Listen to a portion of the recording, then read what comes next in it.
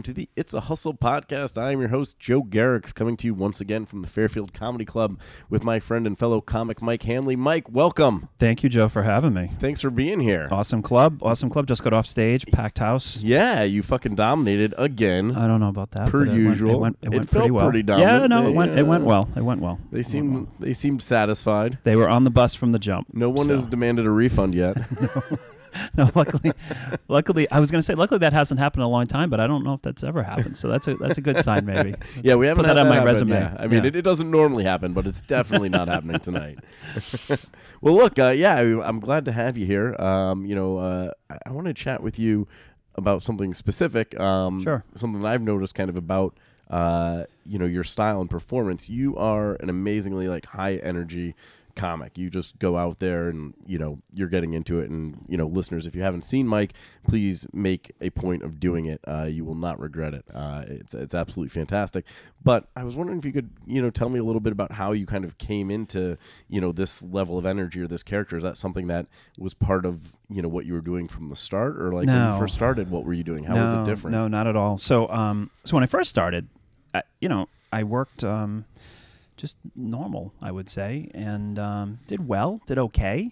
Did it for quite a few years. Then I took 11 years off from comedy. Yeah, 11 years. 11 years. I got married, had my daughters, and for all 11 years, I kept writing. And I was be in my car with my tape deck, and I'd be recording stuff. And I recorded this one story, and I was like, I think that's the best thing I've ever written.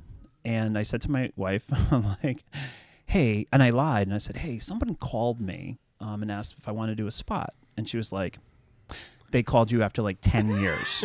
It's all right. And I'm like, I have the same number. Yes. And then I'm like, okay, that's a lie. It's a lie. It's a lie. I called them. I have this one story. I just want to go up and tell that one story.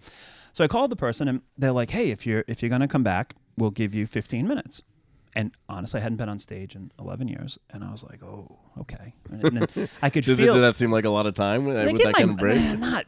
Not back in the day, but yeah, to go I up, thought it's it was almost 10 like years. going up for the first time. Yeah, I thought it was 10 years. When I was walking out of the house, my wife goes, I was thinking about it. It's actually not 10, it's 11. I'm like, oh, okay. Thanks for the pep talk. Yeah, I was anxious about 10. Now it's 11, right? So I go up. All I said to the host was look, don't say that. Just say this guy. Don't say he hasn't been on stage in 11 years. Just say this guy's funny, right? So I go up, and I did really well, but no energy, and did my thing, and I felt really good. And I was like, oh, I'm back in. I did a couple of contests, hypnotized my wife to let me continue to do comedy. And then my very good friend of mine was doing a fundraiser for elementary school, and he asked me to put it together. And I did it. And I don't know if you know Ahmed Barucha. I don't know. So Ahmed's in California now doing incredibly. So I asked Ahmed. Ahmed came, his parents came, and my friend Jonathan, who didn't do comedy all that much. But I asked them to do the show for me and all that.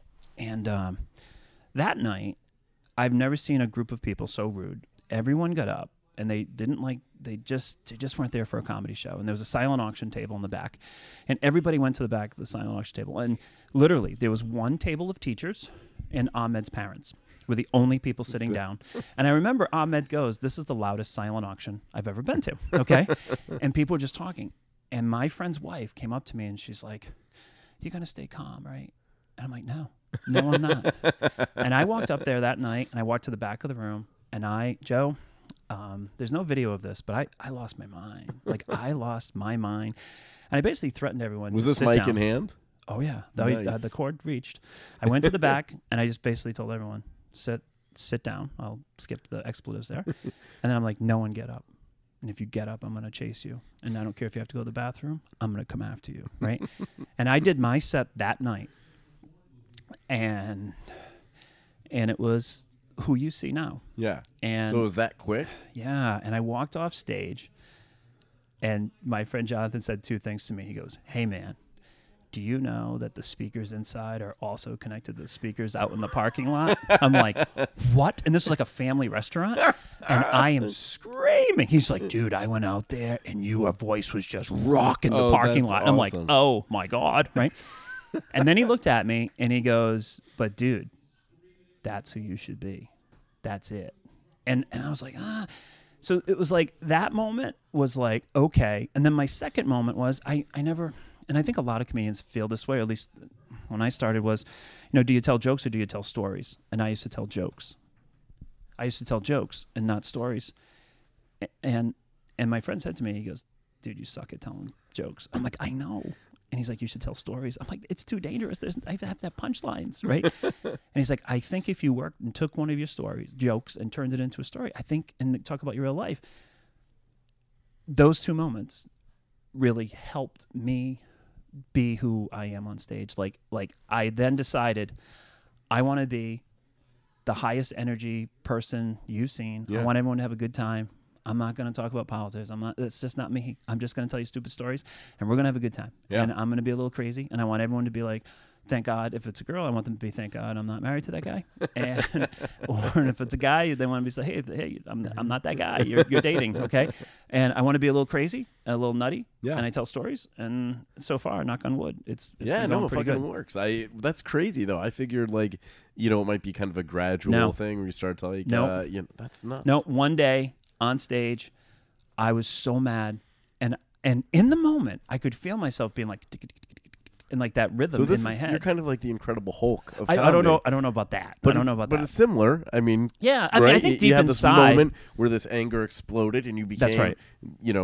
this other being. Yeah. And now, when you need him to, not save the world in this case, but to rock a room, yeah, he comes out. and then people see me on stage, and then after the shows, they're always like, "Hey, you want coke? You want to do coke with me?" Right? And I don't do drugs, and they're like, "Come on, go outside. That's where we're gonna party." You're like, no, I was tricking you. Yes, That they was think a I trick. am. They think I'm crazy man. So it's I would say it's a little bit of a character, but truly deep inside, that's me. Yeah. That's how I like to have fun Yeah. time. No, it comes and across as very genuine. yeah, and it is me. It's not like a total act. It's me amped up. Yeah. Is basically what it Without is. cocaine. Without without cocaine. Yes, I had one girl one time after a show come up to me and she's like, "You're on cocaine." I go, "I'm not." And I looked at her. I go, "You on cocaine?" She's like, "Hell yeah." She's like, "Come to my car and let's do a line right now." I'm like, "No." And then she looked at me and she goes, "Well, now that I've seen you work, you'll have to come see me work." I'm like, "Oh my God, that's my demo. Strippers on cocaine." There we go. That's amazing. After hearing me talk about my family and everything else, it's like, oh yeah, let's get in the yeah, minivan. let's do this. Yeah. Well, let me ask you this then. So for younger, newer comics who might be out there listening, figuring out how to find their path, is your advice to take 11 years off? No, that is not. That would be maybe the worst advice I could ever give someone. I will tell you though, when I came back, it was a different mindset. And I was there literally to have fun. So if I had to say, when newer comedians come up to me, I always say, look, have fun. If you're not having fun, it's going to show. Yeah. So have fun. Whoever that has, don't be me, don't be crazy, don't be whatever. Just be you. But have fun when you're up there, because I think people pick up on the fact if you're having fun. Yep. Right? And then it's, you hear people all the time say, find your voice, find your voice, find your voice. I agree with that. I think that comes with, as you know, Joe, right? Stage time, playing in front of playing the worst shows ever, the worst shows ever. And it just makes you stronger. So any new comedian, it's always like, hey, get offered a gig. You say yes. Then I've played mental institutions.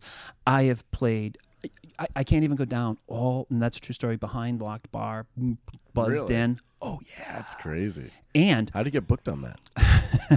Who do I Facebook I'll let you message? know who the booker was. After that show, this guy who had been detained in a mental institution for the last 9 months came up to me and said, "You're crazy." And I'm like, I don't think I can get a better compliment from a mental patient that calling me crazy. That's good. 'Cause Yeah. So, but for newer comedians, I would say it's all about the stage time, and it's all about writing, and it's all about taping your set, and it's putting all that time in, because it's all about the preparation, and then getting good, and filming yourself, and taping yourself, and listen, and asking, finding your network of comedians, and asking them for real advice, not, "Oh, you were great, woo." Yeah. Okay. Asking for real feedback. Hey, can you watch my set? And when you're working with a middle act, or when you're working with a host, or what does it take to be a host? Right? Because know the Learn chain. the different skills, right? Right? I mean, you gotta be a great feature spot. You gotta have good 5 minutes. I don't care if you have 48 bad minutes. Have a great 5 minutes. Yeah. Have a fantastic 5 minutes so you can add to the show. Next thing you know, you're a host. What does a host mean? Next thing you know, the middle act. What does the middle act mean? And then And that's the thing. But it's about finding who you are and writing stuff that you think's funny and being yourself and having fun. Yeah, no, I think that's great advice. Yeah. So don't take 11 years off. Don't take 10 or 11. Or 11, whichever. Don't get married. Don't get married. I know you're already married, right? Too late for me. We should have talked. Don't get married because then you would end up taking time off.